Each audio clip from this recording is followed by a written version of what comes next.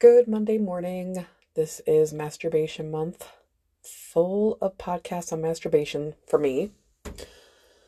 I forgot to mention last week why we have a Masturbation Month because in 1994, Jocelyn Elders, who was the Surgeon General, made a comment that we should be teaching masturbation as part of sex education.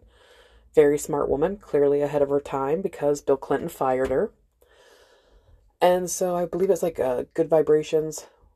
It was a store in like Vegas, maybe. You can always Google and double check on that. But they decided to make like May 7th National Masturbation Day to kind of honor and celebrate that and obviously sell product too, I imagine. And then it just kind of spiraled into a whole month to celebrate masturbation. So that's a little history lesson today.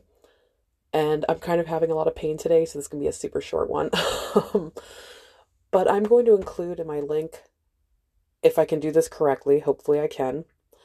We know how clueless I am at any kind of internet issues, or fucking copying and pasting links is apparently too hard for me sometimes.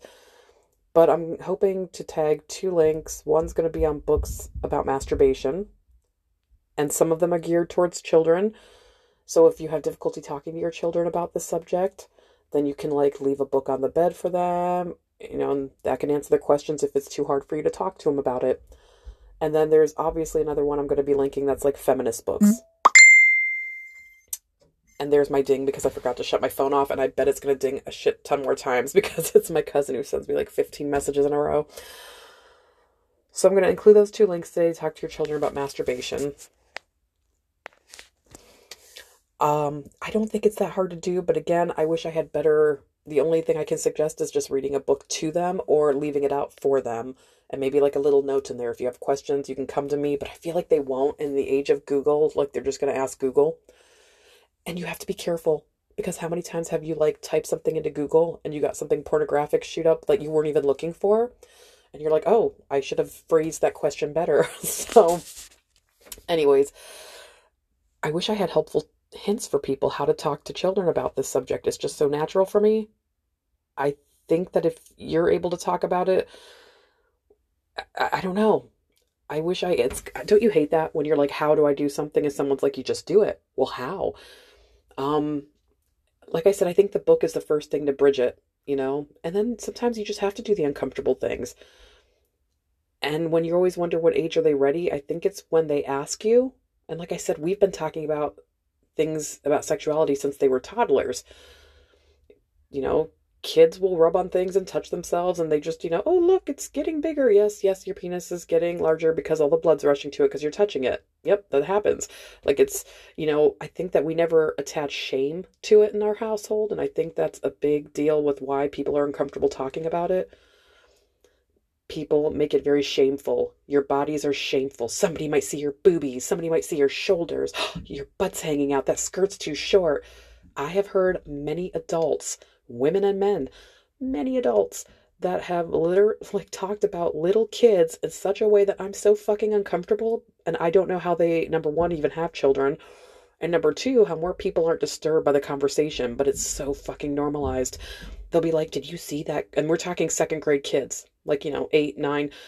And men and women be like, her shorts are just too short. I mean, look at that. Her ass cheeks are hanging out almost. And then you're looking at you're like, no, those are just, I've got shorts like that. Her ass cheeks aren't hanging out. She's fucking 8 or 9. Like, why are you looking at her ass? These are the questions I always have when somebody's talking about what a young girl, and it's usually more police towards young women because our society loves to police women, how they speak, how they talk, how they look. Knowing my boys will run out. I mean, my youngest is 9. He still runs around the house naked half the time. He's very comfortable being naked. We're a naked household. He obviously runs around without a shirt on, just shorts to the playground. Nobody says boo about how he's dressed. I mean, God, girls wear shirts and shorts, but we're dictating the length of their shorts. We're dictating if they're spaghetti straps. And does she have a bikini? She's too young for that. It's just a whole societal problem with why I think it's hard for us to talk to people. And then you have to worry about your own biases, entering the conversation. Are you going to pass that harmful rhetoric down to your daughters? I teach my sons all the time not to police people's clothing. And I tell them it's a very sexist practice because there's more rules for women to follow with their clothes than there are for men. And then they hear the conversations and they bring it up to me. They're like, Mom, did you hear what she said? I'm like, I did. She's an older generation that was brought up with shitty values and she's perpetuating them to her own kids and grandkids. I know it's toxic. Your job's to break that shit. So, anyways, I think that if you can't even talk about sexism with your kids, how the hell are you going to talk about masturbation, right? So, I just think it has to be a conversation you have to, when they ask you a question, you have to answer it. And maybe it's easier for me because I had a feminist mom. Maybe it's easier for me because I'm a nurse. Although I told you the story about the doctor who couldn't talk about sex with his kids. So maybe it's because I didn't grow up in a church. I wasn't brought up to like be shamed for being a woman and taught that my body's not mine. It belongs to my future husband or belongs to the masses who should get to pass laws and dictate what I do with it. You know, like I didn't grow up in that mentality. So it's very fucking easy for me just to be like, my body's my own and what I do with it's my own business, as is yours. And it's very good that, you know, you can touch yourself and enjoy it. It's just, you know, it's a private thing. Unless you're an adult and your partner's an adult and you want to do that together. But again, that's not anything little kids are going to ask you about. They're just more worried about themselves. So I guess my suggestions would be the book, talking if you're able to, and maybe just letting them listen to, I don't know if this podcast should be kind of friendly. I don't think I swore. Hopefully I haven't. I'll re-listen to it. But it's very natural. It's very healthy. The health benefits I listed in the previous podcast. There should be no shame attached to anything on your body.